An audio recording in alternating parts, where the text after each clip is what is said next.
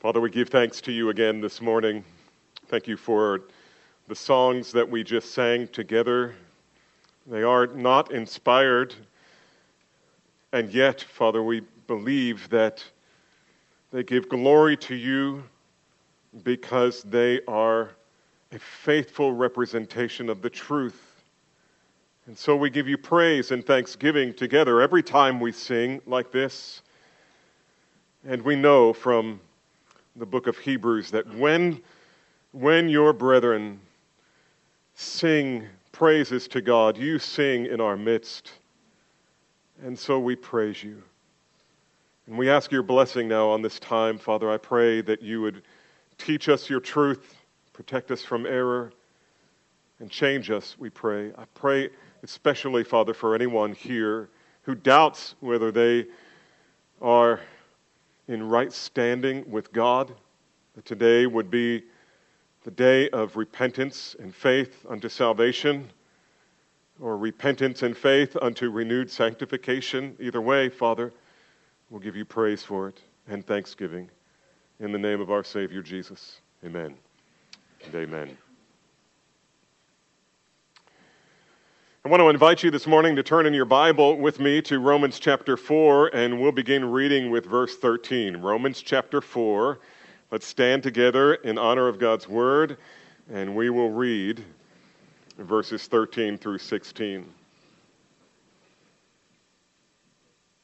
The Apostle Paul writes, "For the promise to Abraham, his offspring, that he would be heir of the world did not come through the law, but through the righteousness of faith. For if it is the adherents of the law who are to be the heirs, faith is null and the promise is void. For the law brings wrath, but where there is no law, there is no transgression. That is why it depends on faith, in order that the promise may rest on grace and be guaranteed to all his offspring, not only to the adherent of the law, but also to the one who shares the faith of Abraham, who is the father of us all." May the Lord add his blessing to the reading of his word, and you can be seated. Every year, Jews in America celebrate a tradition called Rosh Hashanah, which means the first of the year, or New Year's. This is the Jewish New Year. This year took place in September. It's a high tradition.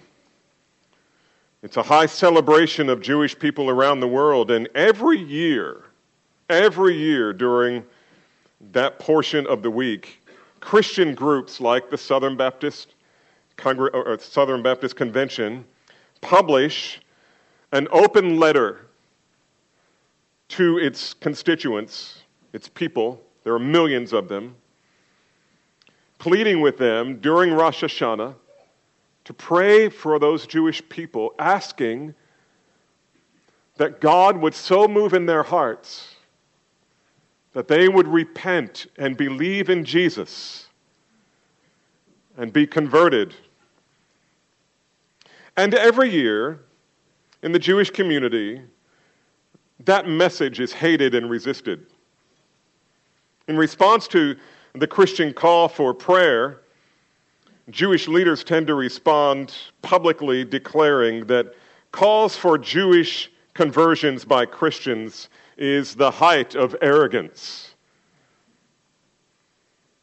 And then they quote Abraham Heschel, one of the leading Jewish American theologians, who has on occasion declared that Christians should abandon the idea that Jews must be converted. When I read about this week, I thought, this is the perfect opener for anything Paul has to say here in the first several chapters of the book of Romans. But this kind of response is nothing new, right? This is nothing new. And the reason that I point this out to you this morning is because after week after week after week, we hear this this historic conflict between the Apostle Paul and his fellow Jews. And we can become jaded and think, well, that's 2,000-year-old news. Well, no. It is happening today. And it is happening not only with the Jews, but anyone else who needs to repent and believe in Jesus. So this kind of response is nothing new. The Apostle Paul was himself a converted Jew, faced with this kind of opposition nearly every time he preached. There were exceptions, but they were few in number. The Jewish skeptics in Paul's day found it impossible to believe that God would declare a person righteous in his sight by any means other than obedience to God's law. And so when Paul came to town preaching justification by faith and faith alone, it sounded to them like arrogance and heresy. It struck them as something new, something novel. But the doctrine of justification, as we've seen repeatedly, because it's what Paul is trying to establish, is nothing new. This is not new. The gospel of salvation by grace alone, through faith alone, is no innovation. In fact, this gospel is older than the law itself, 430 years older. And everywhere Paul traveled, he preached it and had the privilege of seeing the gospel transform the hearts of many thousands of people and the birth of many hundreds of churches. And these churches were full of both Jews and Gentiles alike. And so it is today. The gospel of Jesus Christ announces to sinners that ungodly men and women are declared righteous. That is, they are justified not by virtue of their Jewishness, not by their religious traditions, not by ceremony, not by good works, not by circumcision, a little different, and not even by keeping the law. Now, there's a progression of thought here with the Apostle Paul. First, he says it's not by works, then it's not by circumcision, and now it's not by law. It's not by law. It's not by being a good lawkeeper or a better lawkeeper. Rather, justification is something that God freely bestows as a gift. It is grace, and it can be received only by the empty hand of faith. For, Paul says in 3:28, we maintain that one is justified by faith apart from works of the law. This morning we take our fourth step into the fourth chapter of this book of Romans, this letter that Paul wrote to the church at Rome. And to prove to his readers that the gospel is not new, he points them and us to Moses, Moses' testimony, his record of Abraham in Genesis 15:6, where we learn Abraham, a former idolater, and I dare say a wife abuser, just read his story, believed in God.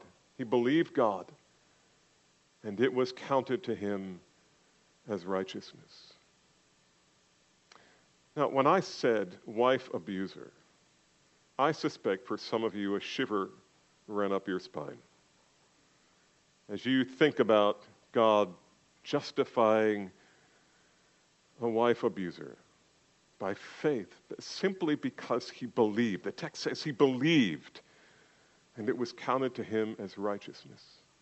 But my dear brothers and sisters, you need to see this text like you're looking in a mirror, because you too are a sinner. Abraham is held up as the paragon of righteousness and virtue, but it just wasn't true. He desperately needed justification that can come only by faith alone, and he received it. He received something that he did not deserve.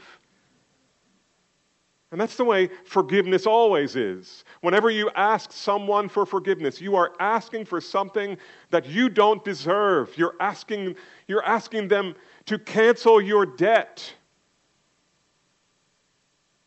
And it's scandalous. And it's true. As Paul points to Abraham, so he points to David.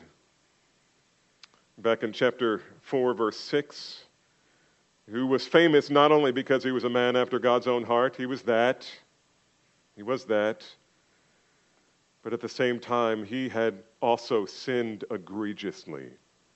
Not only against Bathsheba and against her husband, whom he had killed to cover his crime, but he also sinned against his nation, his people. And not only that, but he came to understand in Psalm 51, right? Lord, against you and you only have I sinned. It doesn't mean he didn't sin against the others too. It's just he understood that the most important thing was his relationship with God, and he had abused it. And so this same David, now humbled because of his sin, thanks to Nathan and the power of the Holy Spirit, David wrote this psalm in the aftermath, verse 32. Psalm 32. Here is that wonderful, glorious psalm that so many of us have used in prayer, in our morning worship and morning asking the Lord for sweet forgiveness again. David in Psalm 32 rejoices in God, who did not count his sins against him, but rather forgave, counting him righteous by faith instead. So you see what Paul is doing here. This is not a new doctrine. Look at Abraham. If you're not impressed with Abraham, remember Moses wrote the record of Abraham. And if that doesn't impress you enough, think of David. And on we could go. And then beginning in verse 9, Paul reveals that since Abraham was a Gentile when God declared him righteous, which is a stupendous thought, a shocking thought, that this paragon of Jewish virtue was actually a Gentile when he was declared righteous in the eyes of God. He is rightly called the father of all Gentiles who believe. All the Gentiles who believe. Now, let me see a show of hands. How many of you are Gentiles? Almost all of us are. Maybe all of us in this congregation right now. It's 100% Gentile. And as we learned last week, Abraham is our spiritual father. Also, because it was from this one man, Abraham, that God's chosen people would come into the world, he became the father of all the Jews who believed as well. And so whether you're a believing Jew or a believing Gentile, Abraham is your father by faith. And this is where we ended last week. And I hope you enjoyed greeting people afterwards by saying, Abraham is my father. And you could see the light bulb come on every time I popped in and saw that for the first instance that an individual did. And the light came on again and again. That means we are brothers and sisters. That was the whole point of that. You and I are brothers and sisters in Abraham, in Christ. And so this is where we left off last time. So picking up Paul's train of thought now, in verse 13 we read, this is Romans 4:13. For the promise to Abraham and his offspring that he would be the heir of the world did not come through the law, but through the righteousness of faith. And what does Paul mean when he calls Abraham heir of the world? It's interesting reading on this, and different people have different ideas on how to interpret this. But to answer that question, we need to focus on the word promise. This is a promise. The Lord gave to Abraham a promise. So turn with me all the way back to Genesis chapter 15. Keep your finger here in Romans, because we're going to come back to that, obviously. But in Genesis 15, I want you to see this in the text and not merely hear me read it to you. I want you to see it in your own Bible. This is Genesis 15. And the question we should ask is, what exactly did Abraham believe? Answer, he believed God's promise. God made a promise.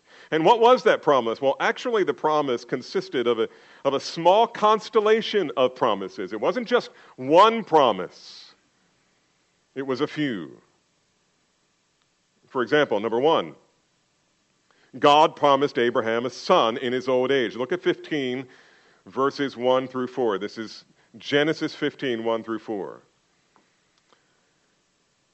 And Moses writes, after these things, the word of the Lord came to Abram in a vision.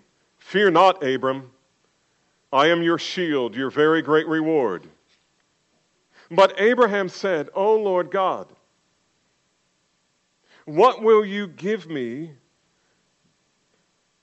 For I continue childless, and the heir of my house is Eliezer of Damascus. And Abraham said, behold, you have given me no offspring, and a member of my household will be my heir. By the way, the word heir here, you're going to hear this again and again. You're the one that inherits whatever Abraham has, right? My household, a member of my household will be my heir. In other words, I don't have a son. You haven't given me a son. We're getting old here. And my inheritance is not going to go to anyone in my direct family. I haven't had a son. And behold, the word of the Lord came to him. This man shall not be your heir. Your very own son shall be your heir. And so God promised Abram a son. And he was of the age where that was getting pretty close to impossible. Second, God promised a multitude from Abram through his son. And look at verses 5 and 6. And God brought him outside and said, look toward heaven and number the stars, if you are able to number them. And then he said to him, so shall your offspring be. And he believed the Lord, and he counted it to him as righteousness. In other words, God promised to do for Abraham something that could not possibly be done. And Abraham believed the promise, hoping against hope. And so his faith was counted as righteousness.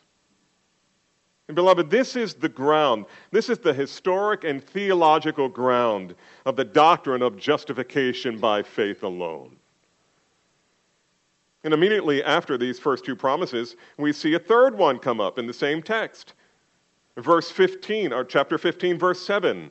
Genesis 15, 7. Here God promises him a land. And Yahweh said to him, I am the Lord who brought you up from Ur of the Chaldeans to give you this land to possess. And then there was a fourth promise. And God promised a multitude of nations.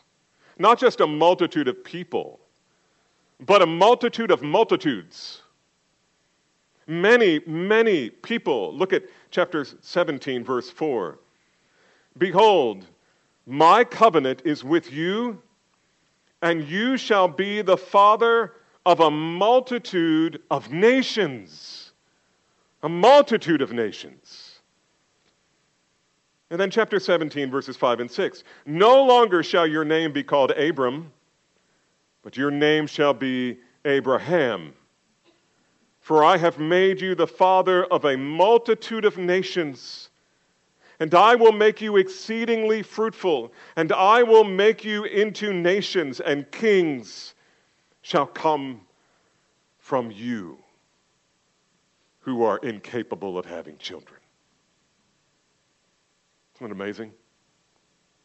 And by the way, with the exception of seeing his son, None of the rest of this came to fruition in his lifetime. Read the book of Hebrews, especially chapter 11. What did Abraham believe when God counted him righteous? Well, he believed God would give him a son, and that his son would become as numerous as the stars in the sky. That from there would come a multitude of nations, and that they, his son and his children's children's children, would inherit a very specific land. Humanly speaking, there is no chance that Abraham and Sarah would ever have had a son, let alone reproduce multitudes of people.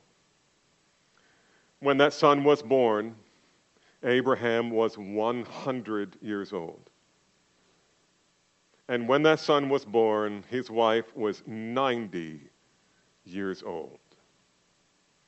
It must have been excruciating for them to wait and wait and wait.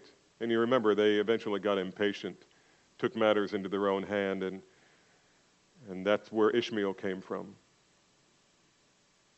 Nevertheless, he believed God.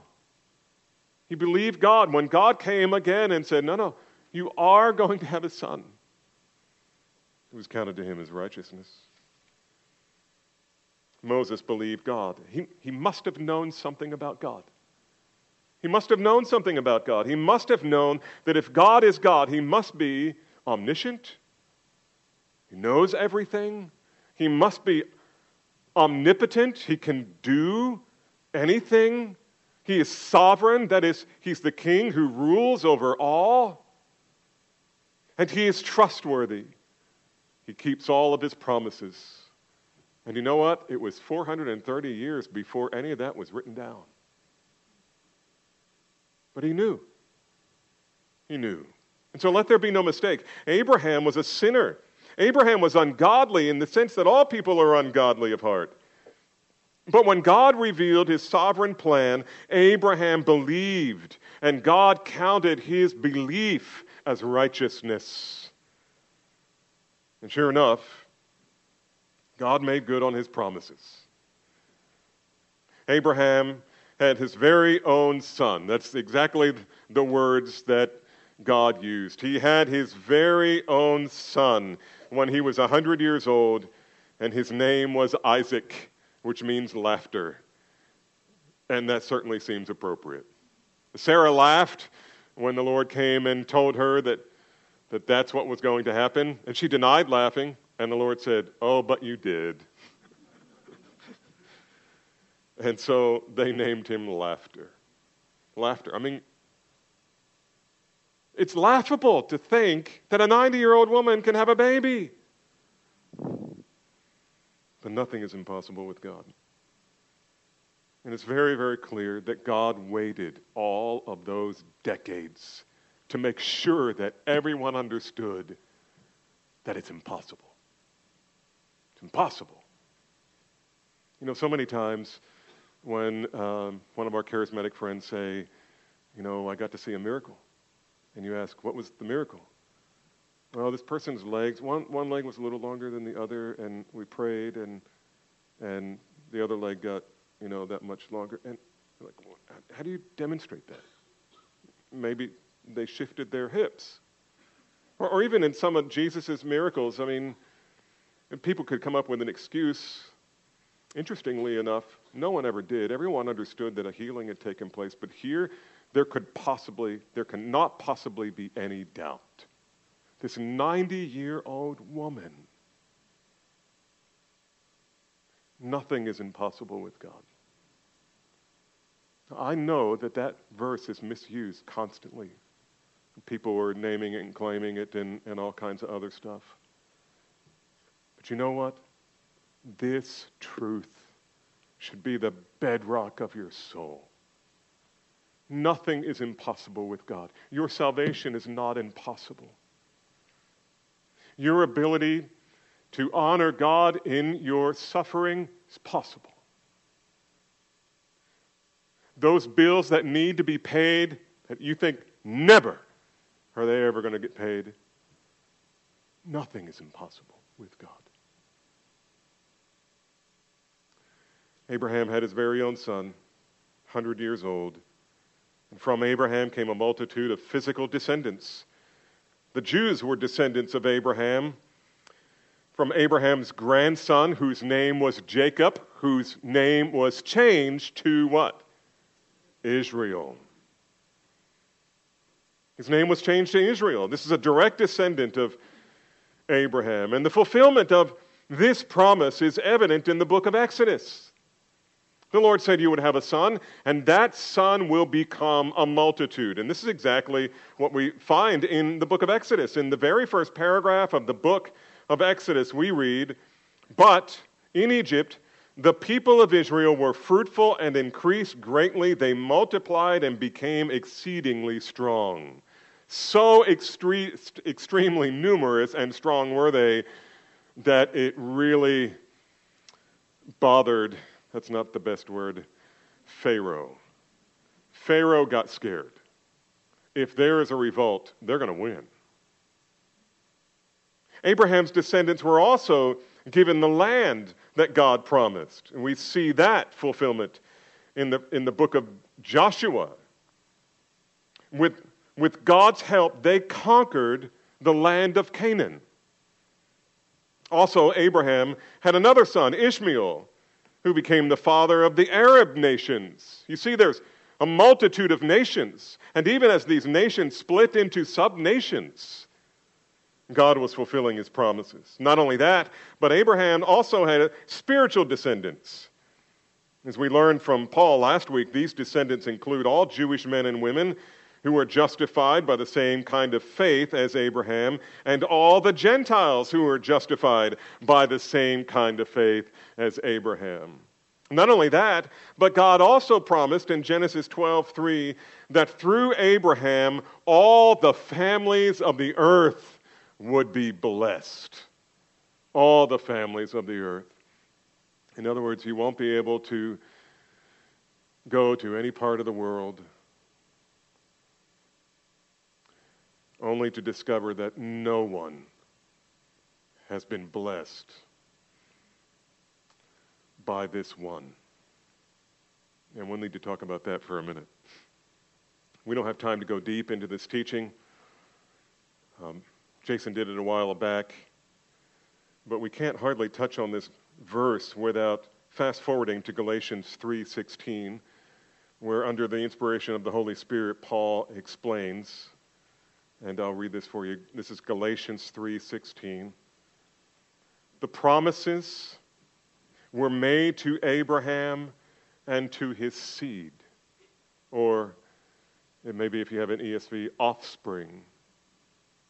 The promises were made not only to Abraham, but to his offspring. That's why so often when they talk about the fathers of Israel, it's Abraham, Isaac, and Jacob. And it's more, it's everyone who came after them.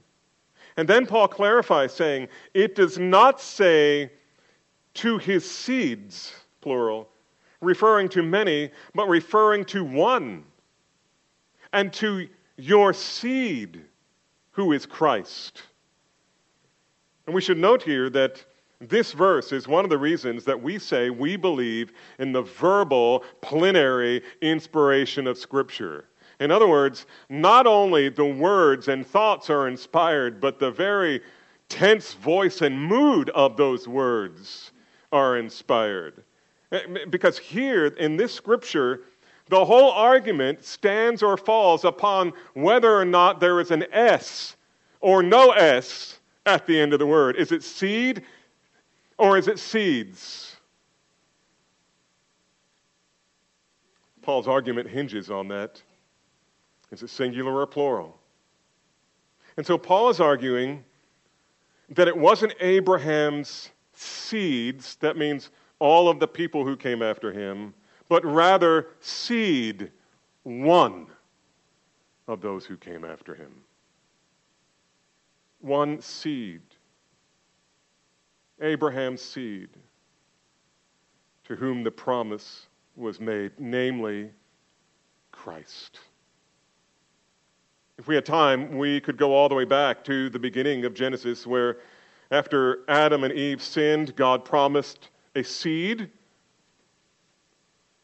and a future son of Eve who would crush the serpent's head and be man's Savior. This is that same seed God promised Abraham, and the same seed promised by Paul in Galatians 3, namely Jesus Christ, the author of our salvation.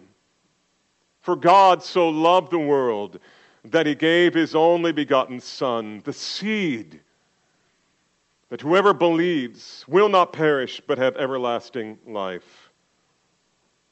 You see, it is through Jesus Christ, the seed, the son of Eve, the son of Abraham, the son of Mary, the Son of God, that all the world would be blessed. Galatians 3:39. Paul writes this, "And if you are Christ's, then you are Abraham's seed," plural. You are Abraham's seed.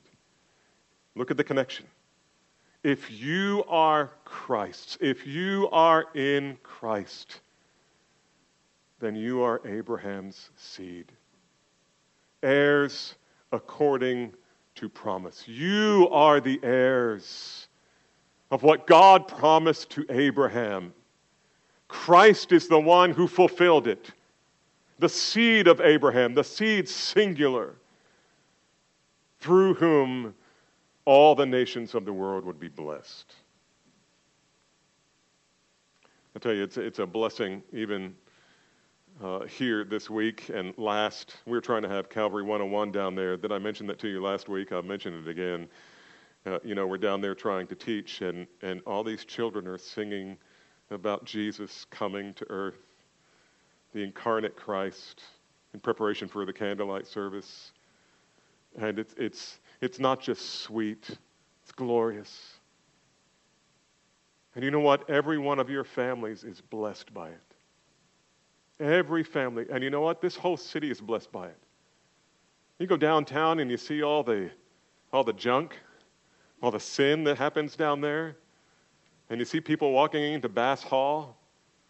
You know what happens at Bass Hall on Christmas? They get these glorious musicians and vocalists, and most of them, maybe, I don't know, I shouldn't say most, that's a little judgy. Whether or not they know the Lord or not, I don't know, but there they are singing the Messiah. And you know what? Singing the Messiah means they're singing Old Testament scripture, and they don't know it. And if you listen to the words, those who hear and listen to the words are being blessed by the seed who is Christ. Paul's concern in this passage, however, is that no one gets to be this kind of heir, this kind of heir of Abraham by law.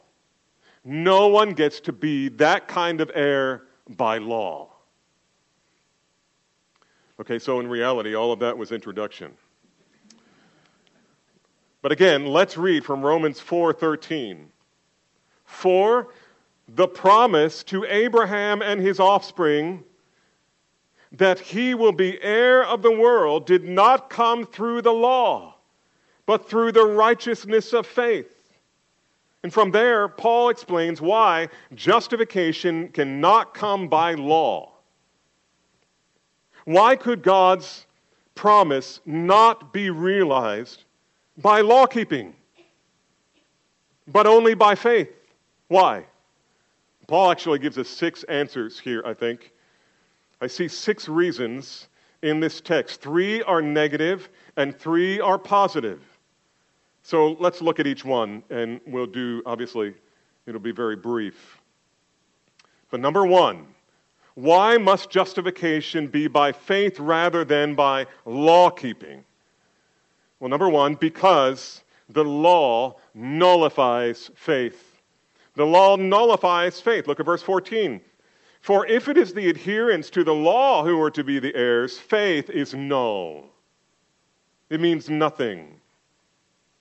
Now, when Paul speaks of the adherents of the law, he's talking about people who think they can be justified in God's sight by law keeping. That is, by keeping the Ten Commandments, or keeping the manifold commandments that are found in the law, or keeping the twofold commandments. Love the Lord your God with all of your heart, soul, mind, and strength. You focus on any one of them or all of them, none of that is going to get you justified in the eyes of God. And Paul is saying that if you hope that you will be able to obey your way into heaven, faith is nullified. Faith is nullified. And that's the only way in. Faith is nullified. Think of it this way. Law and faith are opposites. You can't have it both ways. You will either approach your salvation, your justification in God's sight, as something that you can earn by your effort, or you will receive it by faith. There is no middle ground. You can't have a mixture of the two. And there are many quasi-Christian religions, all of which hold to some measure of grace and law, and most notably Roman Catholicism, which I'll talk about again here in just a minute.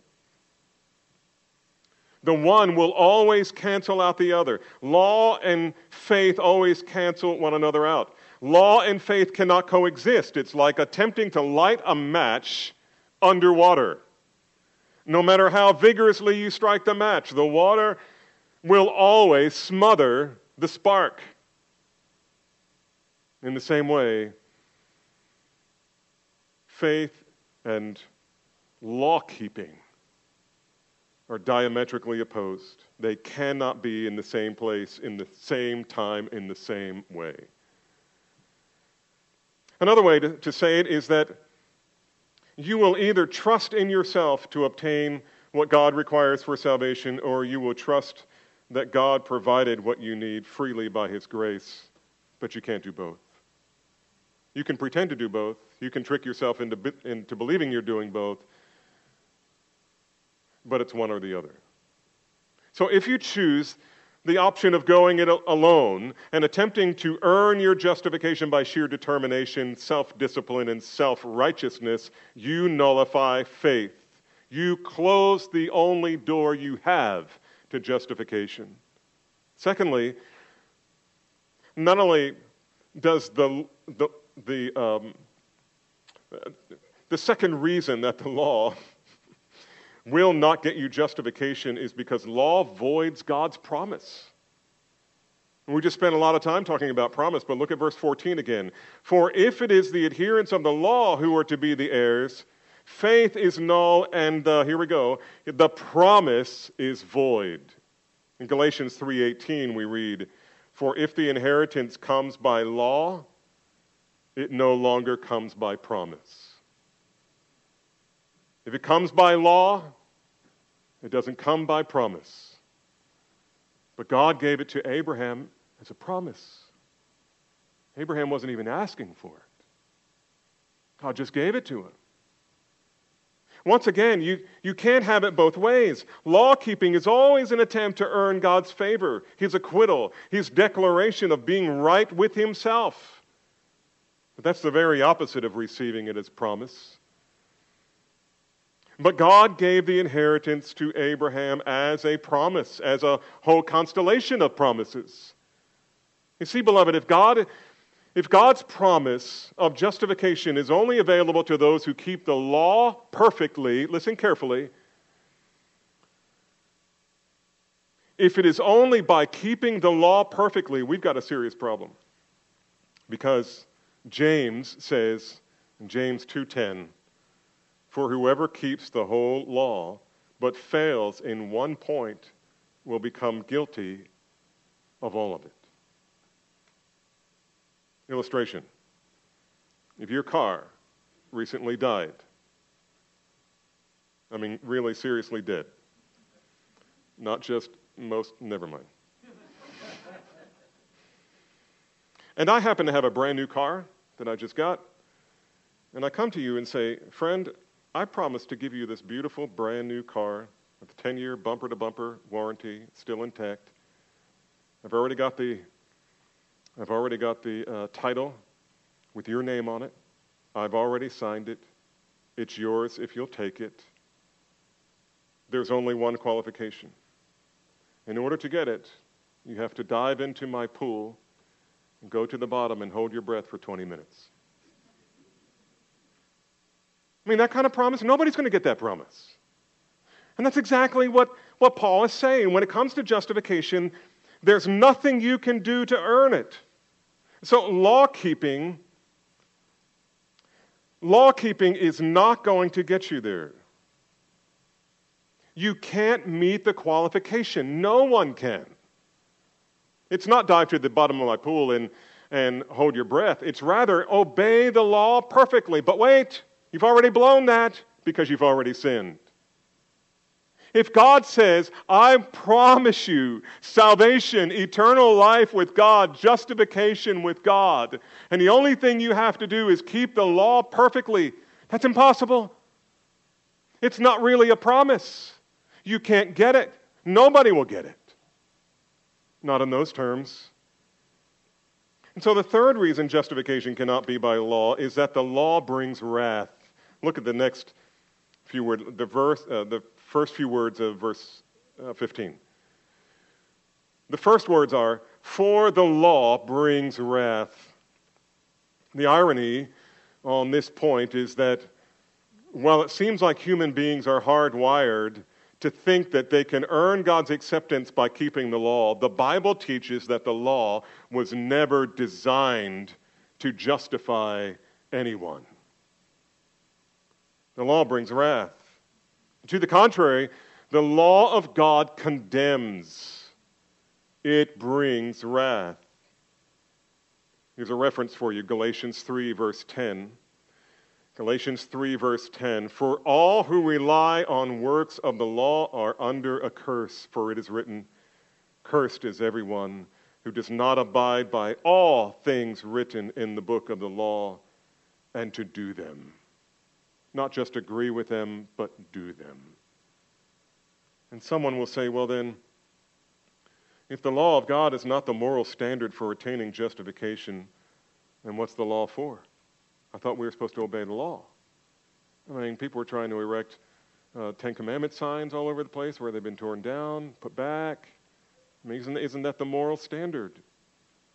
Well, it is a moral standard. It's a fabulous moral standard. It is a reflection of the very character of God, but it is not the means of salvation.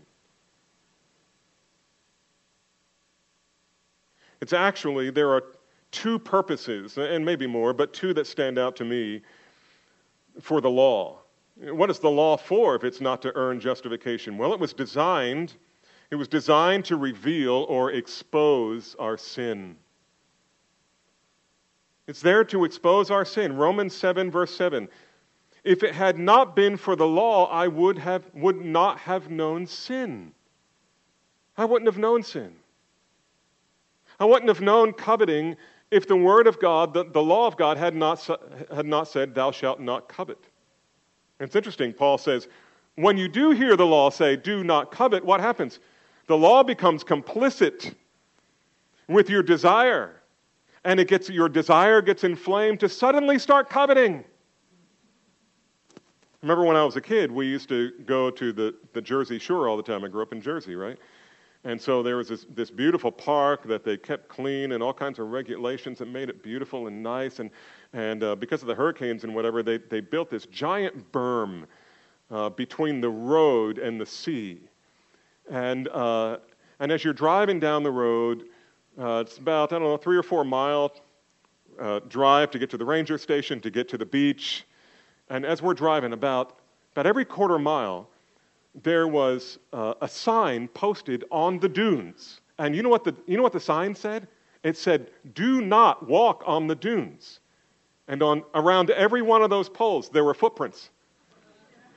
Right? And I always think of this text because, and we'll get there when we get further along here in Romans, but the law becomes complicitous with sin so that when the law says, thou shalt not, you think, oh, I didn't know I could. And now I know I can. And now I know I shouldn't, but I'm gonna. It's what the law does. It brings it front and center. Romans 3:20, for by the works of the law, no human being will be justified in his sight, since through the law comes knowledge of sin. In 1 Timothy 1:9, this is an important one. Paul writes to Timothy, understand this, that the law is not laid down for the just, but for the lawless and disobedient, for the ungodly and sinners, for the unholy and the profane. It's not meant to save you, it's to show you how sinful you are. You see, the law cannot justify sinners. It can only tell you that you are one, and that you're guilty in the eyes of God. You are guilty under the law. And clearly, the law is used of the Lord to show sinners that they need a Savior. But it in itself has no power to save, only to condemn. And then notice verse 15, where Paul says, the law brings wrath, but where there is no law, there is no transgression. Transgression here is an important term. It refers to intentionally overstepping a boundary and thus breaking a clearly defined commandment. This isn't an oops. It is, I see where the boundary is. I don't like it. I prefer to step over it. I will rebel against whatever authority to get there, but I'm going. That's transgression. If there is no transgression, there's no need of the law. Law shows us where we stand, but it has no power to save. And this was the personal experience of the Apostle Paul. Paul tried very hard to be saved by the law, but he failed miserably. Having been snatched by Christ as a brand from the fire, he now understood that the law produces wrath. It condemns the sinner. It pronounces a curse on all those who do not comply with the perfect demands of God in His law. But, beloved, it is at this very point of utter hopelessness that the gospel steps in. This is where the good news comes along as really good news. You know why? The law was designed to expose our sin, to increase our guilt, to condemn us under the wrath of the law, wrath of God. And we earned it. It would be righteous for God to give it to us. And yet here is what we read. In Galatians 3:13, Christ, however, redeemed us from the law, from the curse. Christ redeemed us from the curse of the law by becoming a curse for us. For it is written, cursed is everyone who is hanged on a tree. My friends, we are lawbreakers. Oh. We look to the Ten Commandments, it can't save us. We look to our own hearts, it can't save us. We look to our traditions, our religions. None of that can save us. Your good works can't save us. But this is the gospel, namely that the wrath you deserve for sin, all the sins that you have committed, are laid upon Jesus in your place. The substitutionary sacrifice is for you if you will humble yourself and confess that you need it and receive it by faith. Well, these are the three negative reasons that reasons why we cannot be justified by law. And I stumble here because I'm looking at the clock and I'm thinking, do I go on to the next three? Well, maybe not. For the sake of our children's workers, maybe we'll just close it. So let's pray. Lord, thank you for this wonderful time together this morning. Thank you for your word. Thank you for giving us opportunity to remember what we don't have and what we desperately need in Jesus Christ, and that you have given it by standing in our place.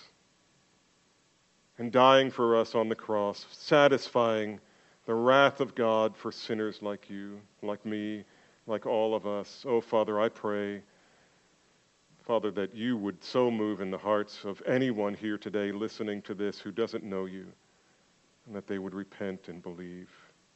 These things we ask in the name of our Savior Jesus. Amen.